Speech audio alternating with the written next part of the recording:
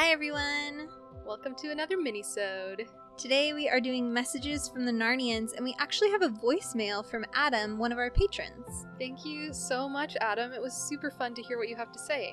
So we're gonna play that for you now, and then talk back to it a little bit.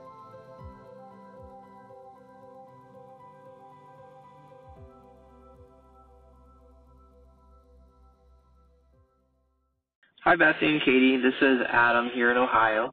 Thank you so much for making your podcast. I'm very glad that when I randomly decided to search Christian Narnia podcast, that yours came up. I think you do such a good job, and I like your style, and your editing is very good. I just had a couple of thoughts about the location of the tree where they come in to Narnia. Did Mr. Tumnus just build his house by the lamppost because it was the only evidence of Earth? And that if humans were to appear, then it might as well be around there? If this wasn't his thinking process, then maybe Aslan just made the portal appear right where Mr. Tumnus was in order to start the story. I know that he's done that in other books. You know, the portal appears kind of where he wants it to be. This reminds me of how God kind of puts us in a place where we could serve others if we pray and we ask for help, and vice versa. You know, if people ask for help, we can be influenced by the Spirit and be there for somebody. In order for this to happen, we have to first be in a position where we can be open to that little voice and hear it, you know, not be so crowded by the rustle and bustle of the world, or, you know, always having our headphones in, listening to something, or always working constantly. If we give ourselves time to be there and just be silent and meditate and pray, we can feel these impressions. I loved Betty's story about being on a 4-day canoeing trip and not worrying about the world and just, you know, having the phone off and being in a position where you could just enjoy the world and God's creations. And I have actually a little project set up on Instagram called No Phone Friday, where I try to help people find time. That would be every Friday to, you know, put the phone down and use it the least you can. You know, if not at all, that'd be great, but the least you can, especially on Fridays. I know when I do this, I just feel so free. You know, I could do anything. I could be so focused in what I'm working on, whether it's, you know, school or work, or, you know, just being in the moment. Well, I'm still on the subject of Mr. Tumnus. I always thought he was so interesting ever since I watched him in the movies. But I thought it was cool that we pointed out how he had so many books about humans and how he was studying them, and I never picked that up before. And I thought it was kind of interesting how they thought that man was a myth. You know, it's been so long since Narnia was created and everything. That kind of reminded me of Prince Caspian. We haven't gotten there yet, but it was kind of the other way around, right? Where man was thinking that all the, you know, the fairy tale creatures were a myth. It's crazy to think that something as important as the existence of a species can disappear, you know, due to not keeping good records or, you know, hushing it up if you wanted to.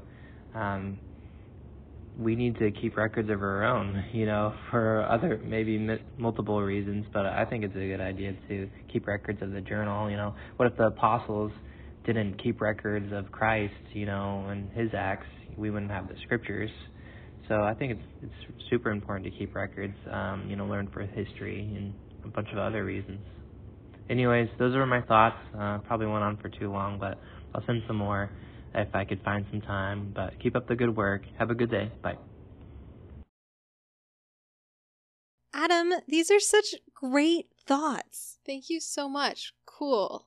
So I loved your question or your thought about why Mr. Tumnus lived so close to the lamppost. Obviously super important for the story. He wouldn't have been coming home doing his shopping and run into a daughter of Eve if he didn't live there. Right, it didn't even occur to me to ask that question. Right, but it makes sense if he's a spy for the witch that he'd be looking out for humans, and also just because he's so interested in humans, as you also brought up with all his books. I think he ended up feeling sucked into spying for the witch partly out of his fascination with humans.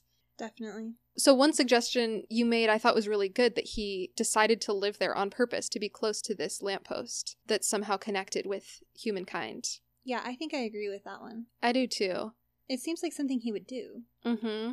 Although then you have to wonder, what is the knowledge people have about this lamppost, that it is connected with sons and daughters of Adam and Eve? Well, maybe other people don't realize that, but Tumnus has studied enough that he has figured it out, possibly? Oh, that could be. He does remember a lot of the old stories. But you also, Adam mentioned the idea that Aslan chooses to open the portal here near Tumnus's house on purpose so that Lucy and Mr. Tumnus will meet each other. And whether it's because Tumnus lived there on purpose, or even if he didn't know at all, I think that's certainly in play. Well, yeah, because the wardrobe doesn't always work that way. Mm-hmm. And she could have shown up at other important sites, like wherever the tree was that Diggory planted, or I'm sure there have been other locations. Whatever reason, Aslan does lead Lucy and Mr. Tumnus together, and it's not like either it's Mr. Tumnus's agency or it's Aslan's, like they often could work together. Or in this case, Mr. Tumnus is actually working for an opposite goal from Aslan. He's trying to catch Lucy, but Aslan uses it for good in the end anyway. Like, Mr. Tumnus wasn't really paying attention in the right way. You know, he had his earbuds in or something. And yet, thanks be to God, God still catches us and works with us when we're heading the wrong direction. But I love what you're saying about working with God, and don't be like a horse or mule that you have to lead with a bit and bridle or else it won't come to you. Right. Be open and ready to hear God's instruction. Well, and I love that your understanding of that ties so much into how connected we are to technology and how dependent we can get on that. And that if we let ourselves step away and kind of have a free space and a free mind, then it's easier to hear God's voice. I love that idea of no phone Fridays. Yeah, it's super fun. Yeah, I'd like to try that. Fridays are my day off, and I don't have to be on my phone as much. Might as well make a point of it. Mm-hmm. Technological Sabbath. Yeah. And as for your thoughts about mythology of humans, and then later on in Prince Caspian, the mythology of Narnians, I think you're spot on. I journal pretty regularly, and I always have. And even though I really don't think that other people are going to read these journals, I've found keeping a record of my own life to be really helpful. I've looked back and been able to remember, or I've wondered to myself, oh, I wonder what I did on this exact date 3 years ago, and I could find out. It's actually pretty cool. I have never met someone who logs away things like that and regrets it. Right. And even if it's not in the same, like, keeping track of everything that happens, I think people and cultures always pass on what they really care about. So stories that matter to a culture are going to be the ones that last. And if you stop rehearsing a story, you'll forget it. I think that's why, you know, it's so important for a lot of American Indian tribes right now to be teaching their children their language and passing on their stories. Absolutely, because so many of their stories have to be told by word of mouth. And same, just like you're saying with, I mean, the apostles writing down the gospel stories, and same thing for us now. It doesn't have to be in a formal Sunday school setting necessarily, but somewhere or other, we need to be speaking and living these stories day by day, teaching them to our children and to each other. If they matter to us, we just will. And, well, it's not that they're going to disappear, but they'll disappear from us, and we'll lose them. That's true. We have to practice saying them out loud. And that includes God's presence in our own lives. Oh, yeah. Telling the stories of our own experience with Jesus. I think sometimes in my life I've been too nervous to want to say, oh yeah, this was God working. Like I'm, you know, not quite sure enough of myself or something. Yeah. But I think that's really so important for Christian community, to be encouraging each other with the stories of at least what we see God doing. As we practice that, it might even become clearer. Right.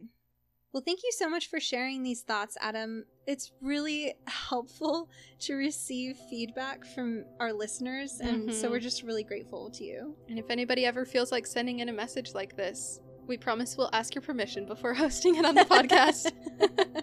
Adam, you have a wonderful day too, and same for all of you listeners. Bye!